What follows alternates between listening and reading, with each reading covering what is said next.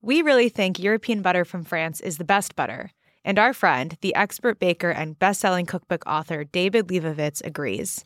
Check out our recent episode with David to find out how he cooks with quality butter. And for recipes, tips, and cooking advice, go to tasteeurope.com.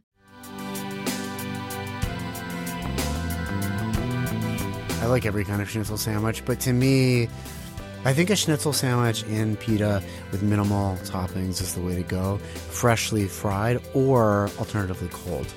I like cold schnitzel sandwiches on a Martin's potato roll with tahina, za'atar, and tomato. Dude, I like at that. the beach, it is it's so good. So good, yeah. You're listening to the Taste Podcast. I'm Editor-in-Chief Matt Rodbard, here with Senior Editor Anna Hezel. Today on the show, we have Mike Solomonov, chef and owner of the restaurants Zahav and Abe Fisher in Philadelphia, and he's the co-author of the new book Israeli Soul. Later on in the show, we'll be talking to Andrea Sloniker and Dana Frank, the authors of the new book Wine Food, New Adventures in Drinking and Cooking. But Matt, what was it like catching up with Mike? How is he doing? What's he up to? It's always good to catch up with Mike. I've known him for years. He's one of America's most brilliant chefs, straight up. We talk about his great new book where he travels around Israel, diving into some of the country's major food groups like falafel, hummus, schnitzel, and ceviche. Are there any recipes in the book that really kind of blew you away or any that you're really excited to try? Funny you ask, Anna. There is this recipe that when I read it, I was like, this can't be true. It is a 5-minute hummus recipe. Now, hummus is a recipe that usually takes several days. You have to soak the chickpeas. You have to shell the chickpeas. You have to boil, and it takes several days. He's like, screw that. Use canned chickpeas. Use tahini. Put in the blender. It's 5 minutes. It's all good. I love it. Is there an Instant Pot involved somewhere in the process? Thank God there are no Instant Pots involved in this recipe. But he does talk about Ashkenazi food in a really unique way, Ashkenazi food being the food of European Jews who immigrated to Israel. It's a really, it's a complicated story that he is able to really whittle down into a small section of the book. He tells the story brilliantly, and it's something that's often overlooked in writing about Israel, and he does such a wonderful job. Here's Matt talking to Mike.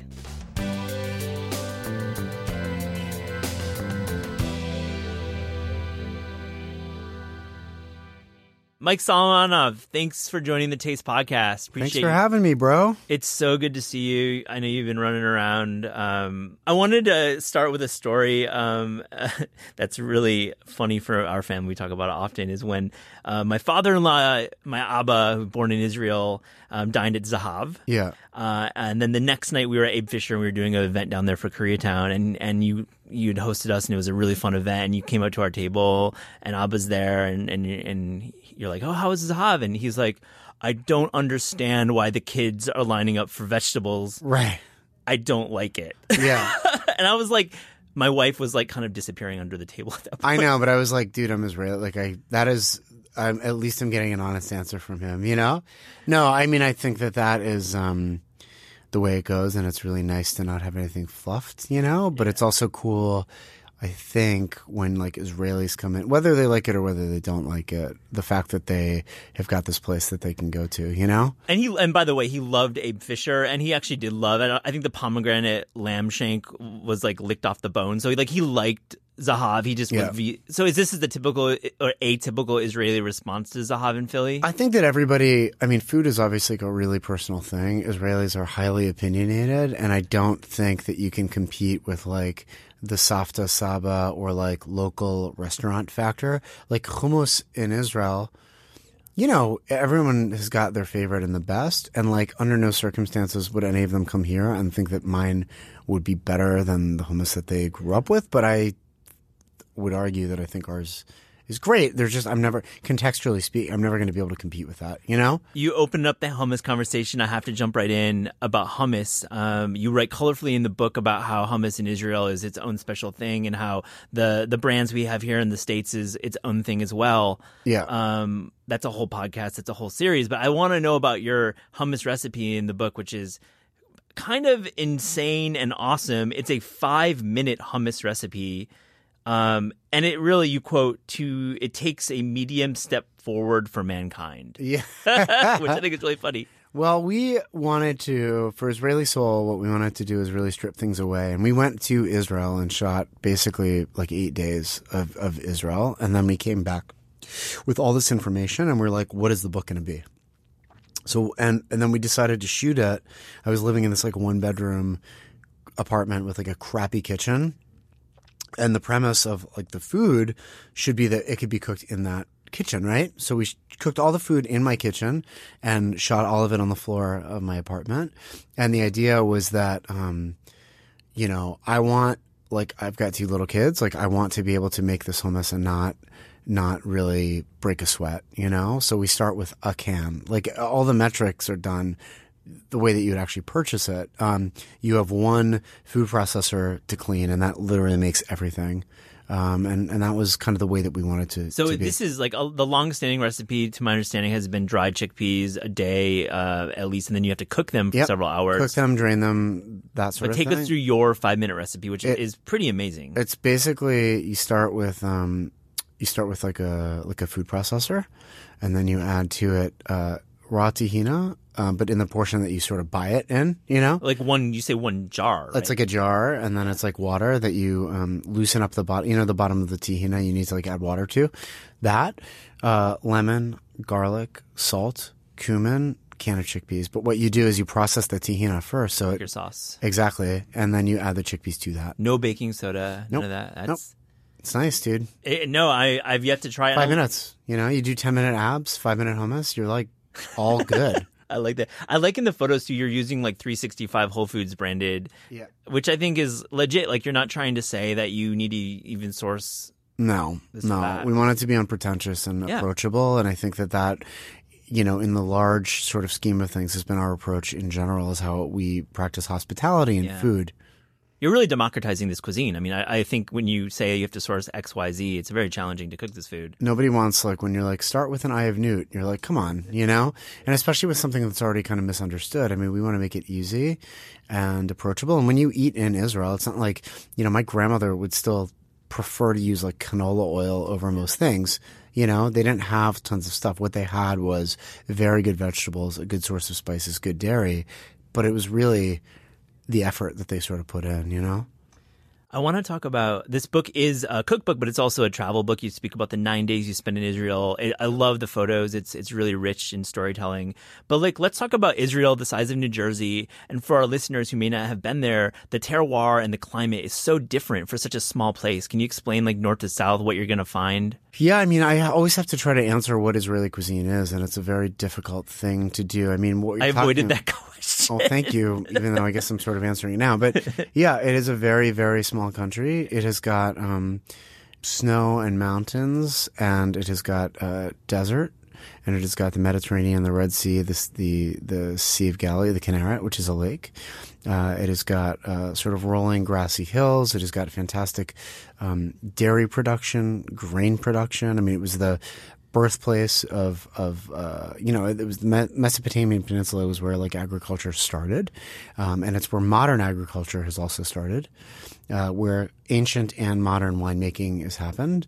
The convergence of the spice and the Silk Road, 100 different cuisines that have either made their way back or cuisines that were sort of developed there. It's got Jewish cuisine, it has got Muslim, it has got Christian, it has got Armenian, it has got European, Middle Eastern. You talk about the Ashkenazi influence in the book quite a bit, all the European. Well, we wanted to do that because I feel like the Ashkenazi food gets a really bad rap, and that is something that distinguishes it a lot from just Middle Eastern or what people think is just Middle Eastern. I mean, even delving into Palestinian cuisine and not just from the West Bank or from Jerusalem, but Gaza versus versus the North, and the importance of recognizing those two and recognizing Palestinian food in general, which I think that's is kind of very the next clear. Step. You're really are looking at all points of view. I have a question about Ashkenazi, and you answer it so colorfully in the book, and in a very, very limited amount of words, which is hard to do. Why did Ashkenazi food not really stick around, and why did Sephardic cuisine? Why was that kind of what ended up lasting? Well, I think that in general, I feel like Ashkenazi food. I mean, from Israel's point of view, European influence and European culture was like not good. That's what, Israeli forefathers didn't want, like the weak European Jew, right? Yep. And even the Holocaust was like the way that Holocaust survivors were treated and are treated in Israel today is not great. The government wanted this sort of like strong, Israeli, whatever that was, and I think that like even though Europeans were the ones that were still fighting War of Independence and right after the Holocaust, I mean, it was not beneficial in terms of like propaganda from the government, and I think that also there wasn't a lot of access to great food at the time. Margarine was used. I mean, my dad didn't have butter for the first 10 years. My father-in-law was born in the early 50s on kibbutz. So there wasn't a lot of anything. Wasn't a lot of anything going on there. Certainly with the European food and the way that we understand European Jewish food here in the States is like deli, or it's like overcooked chicken and blintzes. The mushrooms, right? The different sort of fortified wines, the berries, the foraging. Everybody that came over here and everybody that came to Israel was super poor. This is right. So, so turn of the century here in the States, they left with nothing. After World War II, coming to Israel, left with absolutely nothing, including like less 6 million people and family members. So culinary wasn't a big thing. They all left super poor. And so all these like old culinary traditions were left a little bit behind. And then you add that to the stigma of like a weak, like pasty European Jew. It doesn't help in the out. desert, yeah. And then Sephardic food, or I shouldn't say Sephardic because, I mean, not just Sephardic Spanish, but North African, Mizrahi, everything from the East, all the communities that came back from Yemen, from North Africa, all over Arabia, food is just more exotic and more fun and more exciting. Well said, because when you say you've set up the context of why this fun and exciting cuisine has kind of shaped the identity of Israeli cuisine, and just thank you for saying that.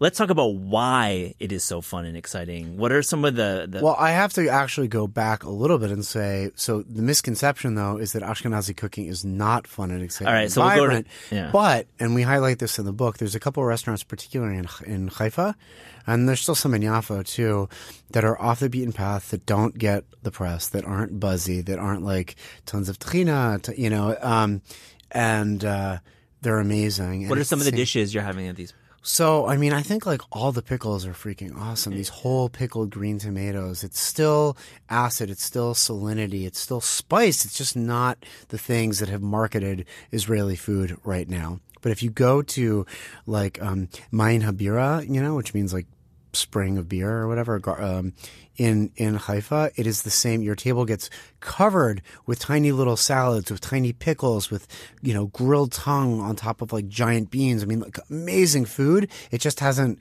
gotten the same sort of press, the same buzz. It's not as colorful. Yeah, and I think there's a bit of this exotic nature for the quote unquote Sephardic cuisine. Of course, it's like forbidden. It's like mystery, It's mystery. Yeah. I love that you call it a lot of restaurants in the book. In the beginning of the book, there's a nice glossary. I want to talk about a couple of them that I've been to. One is Azura.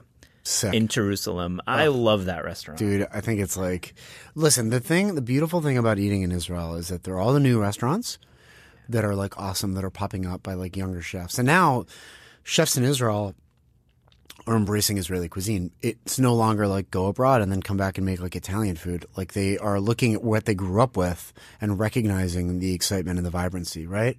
So you've got younger chefs, like people our age, that are making sick food. And then, so you got those new restaurants. And then you've got the new restaurants that I use like in air quotes that have been around for like 100 years that you've just never heard of. And you always sort of have those in tandem. And I think Azura, there are so many sick now in Jerusalem. It is like the guys that opened Machne Yehuda, right? Off the chain. The restaurant Machne Yehuda. Yeah. In Machne Yehuda that's Market. a great restaurant. Yep. Amazing. Yeah. But there's also the restaurant Azura that's been there since the 50s that is like sick, that has got Kurdish, Turkish, super old school Sephardic. I mean, Spanish Sephardic. Their sofrito is like I had amazing. Fool, I had hummus, I had lamb shank, and then that soup. What is the soup? Kube, right? Kube. With the dumplings. Yeah, so sick. Amazing. Dude, have you had the stuffed eggplant there? Yes, definitely have. Oh my God. Yeah. So like there's nothing that competes with that, right? You can't touch that because that's got like the right amount of grandmother, and it's got like all the grandmothers that make up Israeli food. And then you've got it, they're like cooking these paraffin burners. I love that. It's like an outdoor, you could find it in Korea or Mexico City. It's exactly. like a similar vibe. Exactly. And then it's right next to like where all the Iraqi old dudes, the old heads, they play sheshbesh, they play backgammon, and they're like yelling at each other the whole time, and it's just amazing. And soldiers are there. I love seeing the soldiers eating their food, and everybody eats there. It's sick. I want to go back to Jerusalem just to eat it at Azura. I love that restaurant so much. Yeah.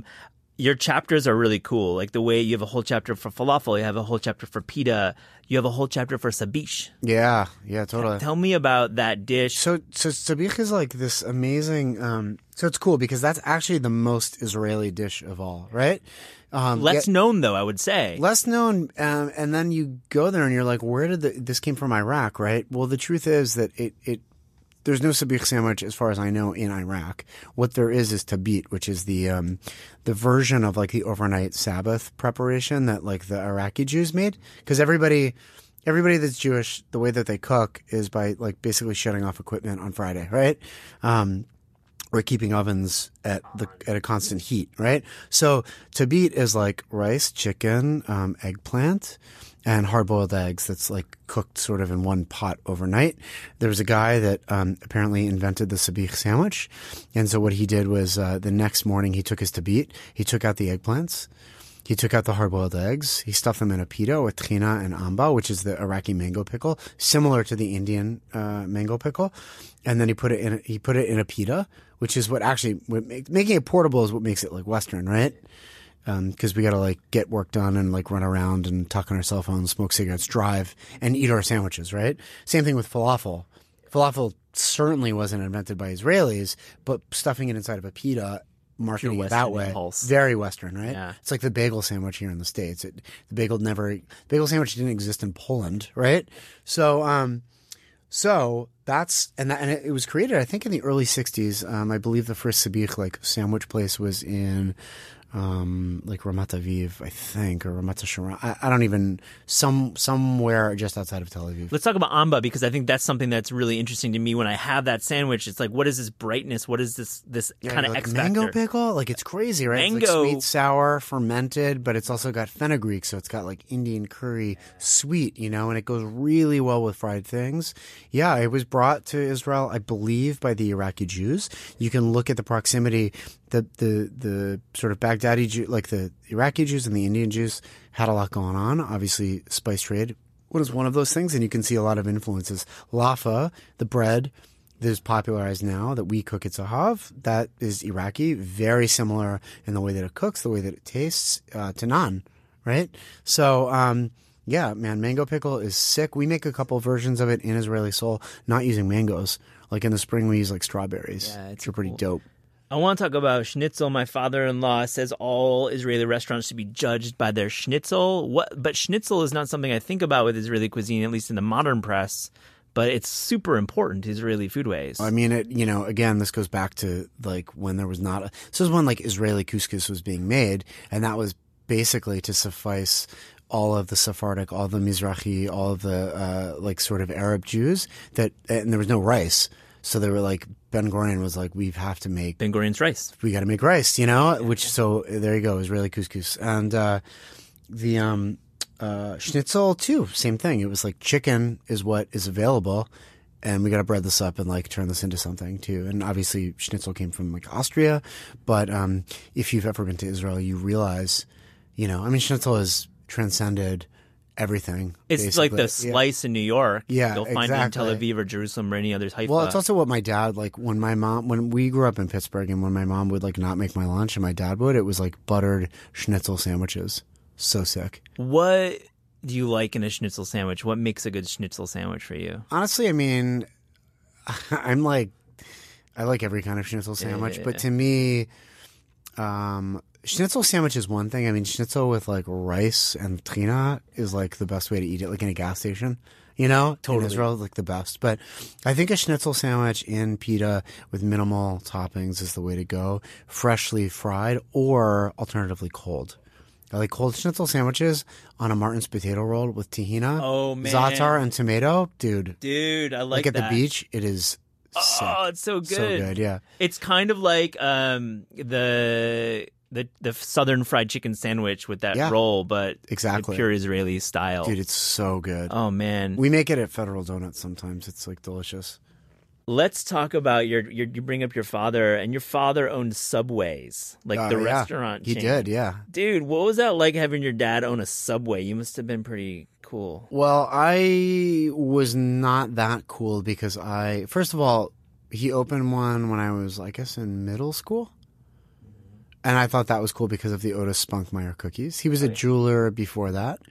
And then I ended up like having to work there at a super young age, so it wasn't that cool. But yeah, I mean, it was fun. I like the Subway model was like pretty interesting. And if you look at the way that they have sort of organized themselves, I find it to be like fascinating now, you know? I bring it up because I want to talk about the restaurant culture in you and like the entrepreneurial spirit in you, because you've got this thing, Goldie. Yeah. This falafel shop that Yeah. I think, honestly, on the record, that is like the next Subway. It could be the next Subway. It is amazing. I appreciate that. I mean, Yeah. I think that we make fresh bread. And that's actually funny that you say that, because I think that one of the powers of the sort of magic of Subway was the fact that they would like bake their bread, Yeah. you know? That smell, you walk in, right?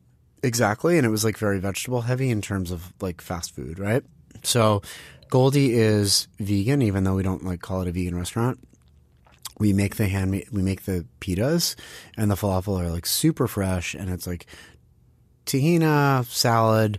We do like French fries, and then we do like these tahina milkshakes. These shakes, man. Which are sick, and those are a mixture of almond and like a little bit of soy and tahina. Okay, let's unpack this a little bit. So you're basically doing these ridiculous, these vegan sandwiches that aren't vegan. You're Yep. doing fries, and you're doing this milkshake, which is also vegan. Yeah. But I've been there 3 times in Philadelphia at your restaurant.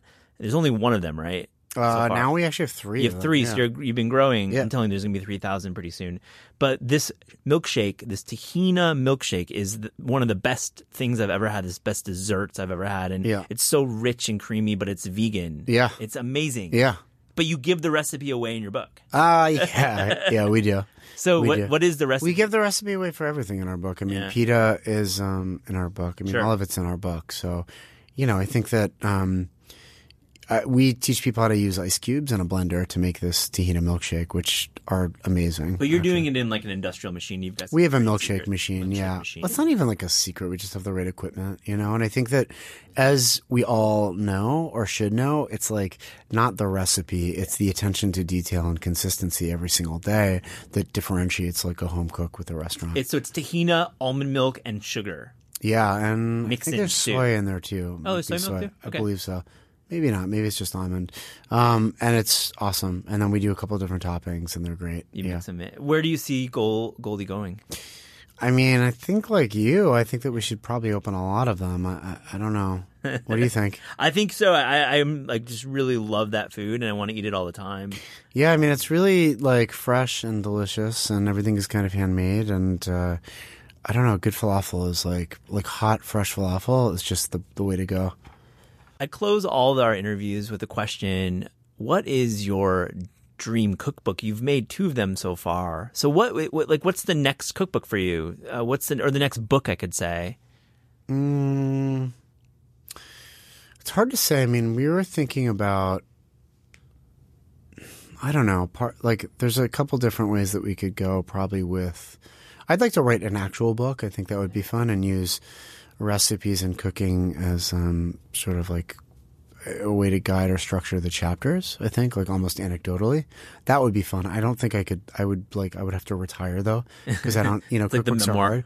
Yeah. I mean, like Steve does essentially all the writing, and I do a lot of the dictating, and he does all the editing, and we have Dorothy Kalins who really is the magic, and Don Morris who puts together the design and the sort of feel, and Mike Persico who shoots it all. So, a book like this I'm a very small part of it. I'm like, hey guys, let's go to Israel, basically. But I don't know, a book, like I would like to just get in a car and just go. I would like to pick a coast somewhere, could even be in this country, and sort of start at the bottom and then go, start at the top and go to the bottom, or vice versa, and just pick up food and cook it. Seafood perspective? I think seafood would be good, but even foraging. I mean, Oregon is a very inspiring place, and I could see doing that. I think it would be really nice if it was sort of like Endless Summer meets something. Mike Persico, who shot the book, taught me how to surf, actually. And I think it would be great to just get in. He's like El Camino, and just like get in that and drive down a coast and just cook food and cook it outdoors and surf and hike and forage and that kind of thing. I think that would be fun. Buy that. Or at Mike least Solomonov, thank you for joining the Taste Podcast. Thanks, bro.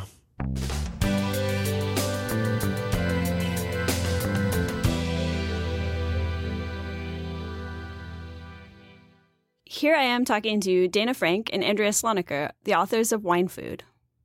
So my first question, your book is wine food. Is there really such a thing as wine food, or is all food kind of wine food? Interesting question. We actually asked ourselves that a lot while we were writing the book. Things that are spicy are often considered like not appropriate for wine, and we often turn to beer. But we found that certain levels of heat go really well with certain types of wine. A little bit of residual sugar in the wine will help with, balancing the heat. And Dana, do you want to talk about like some of the wines that go well with spicy food? Yeah, I mean, definitely when we think about things like Riesling and Gewürztraminer, Malvasia, like very aromatic grape varieties that happen to be generally made with a little bit of residual sugar to go with spicy foods are great. But we also found things like we have a whole chapter in the book on brunch, and all paired with different kinds of wines. And so, again, like not something that people often think of beyond a mimosa, but there's all of these great wines that can go with brunch and breakfast foods too. So there's sort of the idea was to sort of say all food can go with wine, or all types of food can go with wine. For sure. We did find a few instances where it just didn't work. I was going to ask, what is something you absolutely would not eat with wine? A lot of Mexican food I don't think goes well with wine. It's challenging, yeah. There's something, especially like corn tortilla. We really struggled to find wines that like really matched the flavors that you find with tortillas. Like we tried to do that with a recipe, and it didn't work at all. We're not doing tortillas. Why it just didn't work. That is? What is it about tortillas that's it's just so like tough? It's like you want beer with that food. It just makes so much more sense. Yeah, there's kind of like the floury corn taste kind of something plays maybe off with the nixtamalization. I don't know. Yeah, the process of actually making a tortilla from masa, I'm not sure. But we do have we have an aguachile recipe that we pair with vermentino, and that goes amazingly well together. Just the idea of like kind of chilled, fresh seafood with, lime and avocado, that goes really well. But the tortilla thing really threw us off. For sure. And then like a lot of foods that are classically said to not go with wine, like tomatoes are a challenge. We found some interesting pairings for those. Like we did a tomato salad that goes really well with Gewürztraminer, which I think a lot of people are going to be surprised to see. And then like artichokes is another thing that classically does not pair with wine. And some people say that the only wine that pairs with artichokes is Provençal Rosé, but I still don't think that works. We tried that so hard, and it just there's something in the flavor of artichokes, whether it's an enzyme or something, I don't know, but it just doesn't work. What would you normally drink with artichokes then, if not wine? I don't know. A cocktail, water. Yeah, I didn't know that about tomatoes, like specifically raw tomatoes. Yeah, it's just, I think because of their like natural sweetness and acidity, people find it really challenging to put wines with them. Really, really challenging. And there's kind of like a savory undertone too. It's like that umami sweet, but thing. Also, yeah, exactly. I see a lot of articles these days that are like wine pairings to go with every flavor of Lifesaver or Halloween candy or whatever absurd thing. Do you think we've gone too far with wine pairings?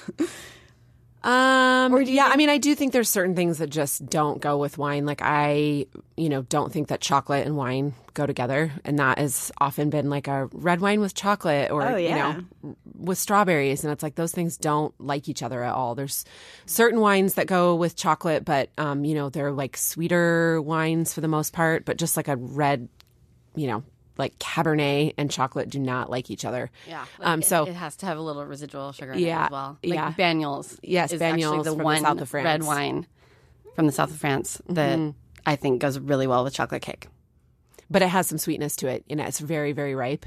But yeah, I think I've had a couple of people reach out and ask if I want to do some wine pairings for like, things made with weed. And it's like, I just think like maybe it's gone a bit over the edge, with pairing candy and marijuana and things like that. Yeah. With wine. What's the point is kind of the question. Yeah, right? exactly. I love that your book kind of breaks outside of the model of what people expect to go really well with wine. Like, you think of like a wine party in the 90s and like serving cheese and chocolate, as you said. So what were like some of the misconceptions that you were kind of trying to nudge people away from with this book? And like, what are some of the recipes in the book that just people would never think of to pair? Well, I would say one that they're not necessarily misconceptions, but it's exactly what you said, is that a lot of the books that we had looked at when we started writing the proposal and thinking about doing this book were things that were just a bit outdated, and they made sense in the 90s. But now the way people cook, the way we shop, very like thinking very much about farmers markets and cooking with a lot of worldly ingredients and spices, it just made sense to do something that felt a lot more modern and more fresh. So, I don't think any of the old like Pinot Noir and salmon and roast chicken and Chardonnay are necessarily misconceptions, but we just wanted to say like, okay, there's all of these other things that you can do too. So what will be like 20 or 30 years from now, what will be the thing that that generation will be making fun of us for pairing for wine? Oh my gosh. With wine? What do you think? They'll be like, oh, my mom used to have these cocktail parties. Yeah. I don't know. Hopefully they'll look back and be like, my parents were so cool and they nailed it. Yeah, that's really where this is going. Yeah, exactly. Yeah, I can't really think of anything. I mean, we just think everything right now is just so cool. So it's hard to predict what's not going to be cool in 20 years. But exactly. I don't know. Maybe they'll make fun of our obsession with rosé. Right, or something like that. It's kind of like coming full circle because our parents drank rosé out of a box. And they called it blush. Right. And now, it went through a couple decades at least of not being cool, and now it's like all the rage and everyone's rosé all day and all that. And so I think that's already starting to like become a little like, okay, we get it, everyone likes rosé, let's kind of move on. Right. But yeah, for sure. What about the obsession with natural wine? That's kind of like a huge trend that I'm seeing now. And a lot of just kind of like a lot of people don't know what natural wine is necessarily, and it can mean so many different things. Yeah. It's very challenging right now. We're at a challenging time in wine, thinking specifically about natural wine, because there is no actual definition of what it is. And so it's sort of everybody's own interpretation of what it can be, whether you're a winemaker or you're a wine drinker or a buyer. So I tend to not think of it as a trend, because people have been making wines naturally without any additives for so long that I don't think it's a trend. I think it's just something that now people are really paying attention to. Will it always have as much hype as it does right now? Probably not. It'll probably settle down, is my guess. But hopefully people will continue to pay attention to it, because like any sort of agriculture, the better we are to, the soils and the earth, and, we watch what we're putting in our bodies, the better it is all the way around. So hopefully, the hype dies down a little bit, but we still pay attention to these kinds of wines. I think it's important. Yeah, it seems to be kind of like a revolution right now. If you think about like when everyone started talking about organic food and like wanting organic food, natural food, it's like that's kind of like finally catching up in the wine world. And so, yeah, there's a lot of talk about it right now. But hopefully, I think the goal would be that it just becomes commonplace that people just want their wine to not have a bunch of additives in it and make it, kind of the old style. Non-industrial. I mean, that's always going to be there, of course, just like industrial food is always there. But hopefully it just kind of gets more into the mainstream. Absolutely. When I think of natural wines, I think of kind of like the slightly effervescent, funky natural wines. Do you think we're moving into a direction of having like a little more language to talk about that, like on a consumer level, just like kind of describing what people like in that category? I do. And I think that those kinds of natural wines that are funky and fizzy represent like a very tiny scope of the natural wine world. That there are so many tremendous natural wines that are made in a very classic way where, the average person would drink them and be like, oh, this is just a tasty wine. There's nothing funky about it. There's nothing weird going on with it. But it just so happens that grower works organically or biodynamically and doesn't add anything in the cellar. And they make more of a classic style wine. So I think that just represents a very small portion of the wines that are being made.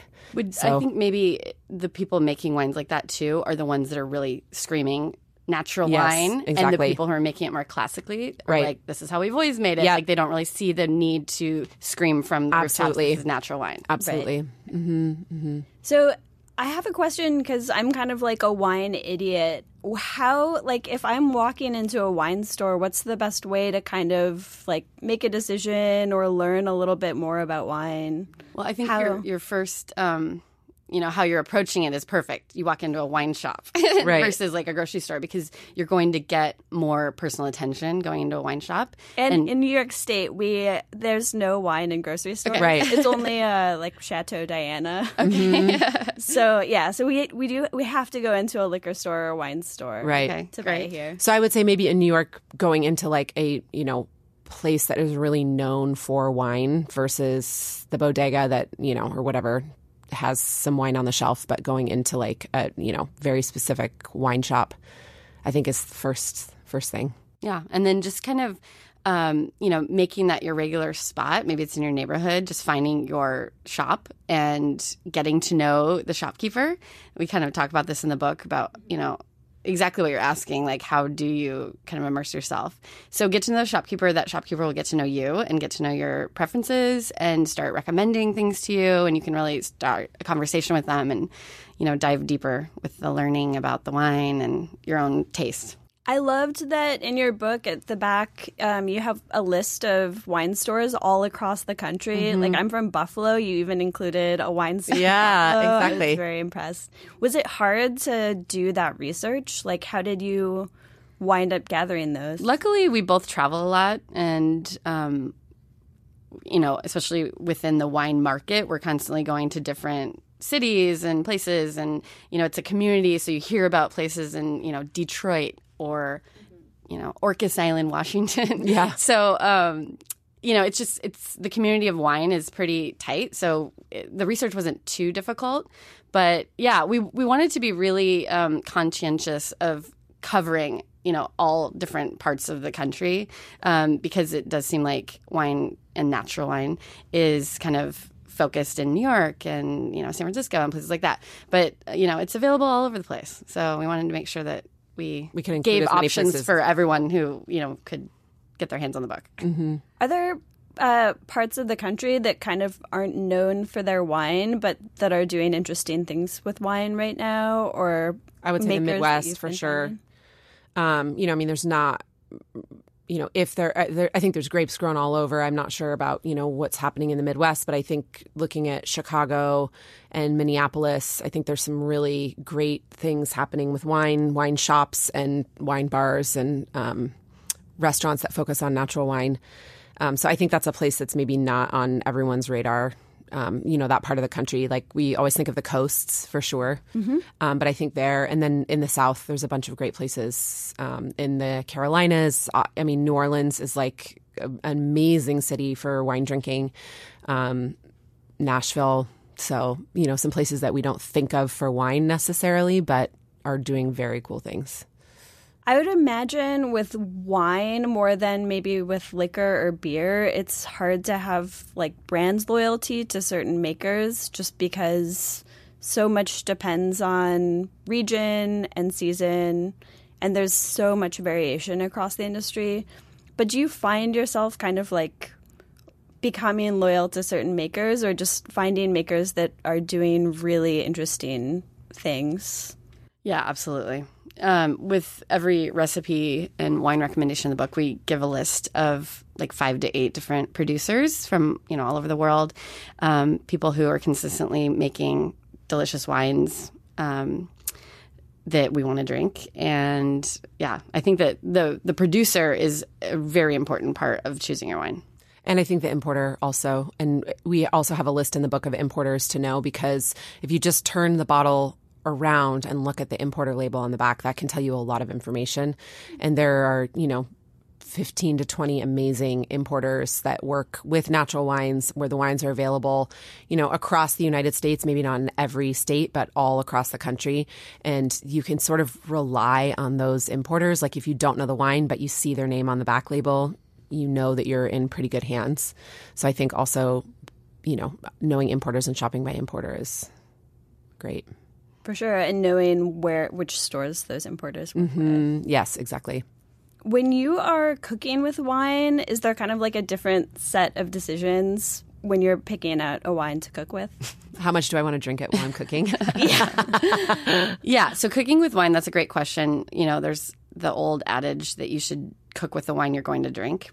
But if you're going to drink like a really nice bottle of wine, maybe you don't want to pour half of the bottle into your soup pot or whatever it is. So we say that you should cook with a wine that you would be happy to drink.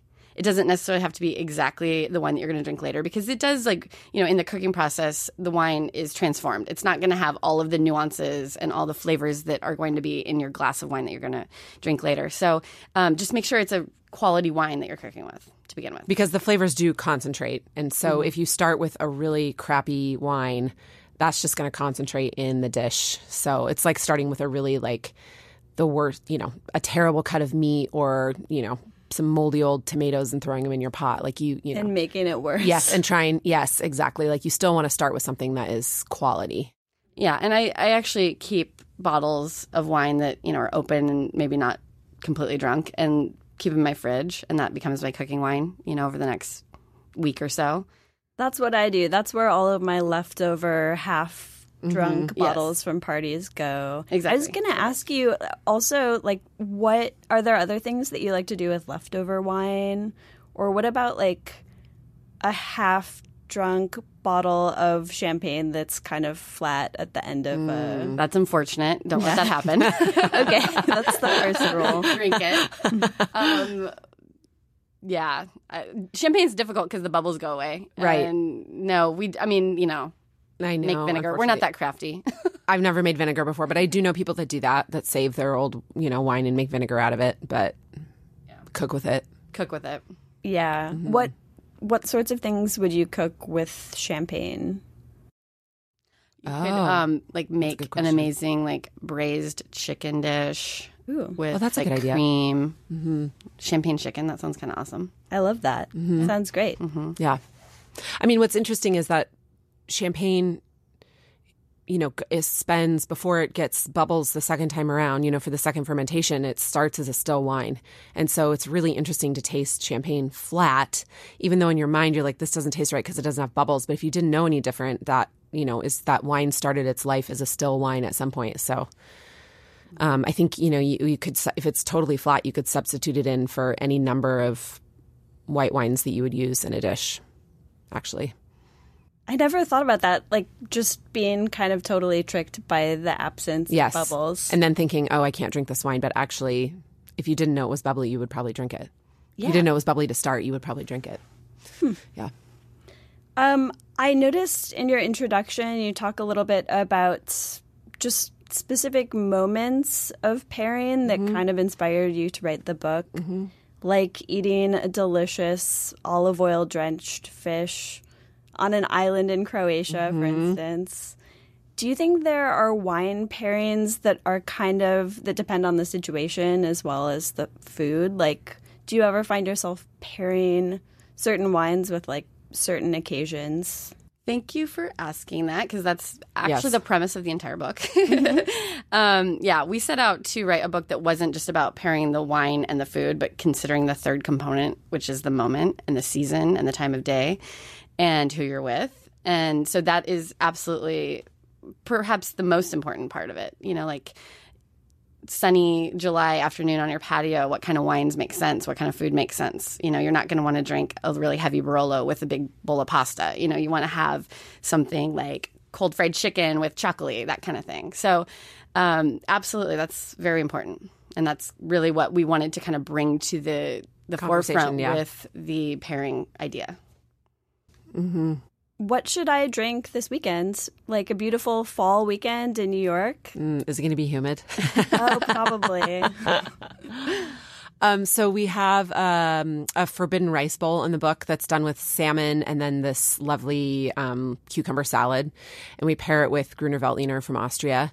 So I feel like for this time of year, for the weather in New York, that would be great because, I don't know, for me personally, I wouldn't be ready for like hot, cozy food this weekend, even though it's fall.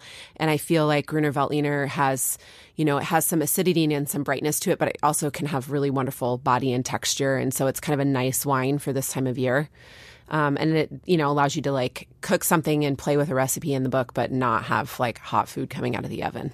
Thank you so much. I've learned so much about wine, guys. Thanks for coming in. Absolutely. Thank you for having us. Thank you so much.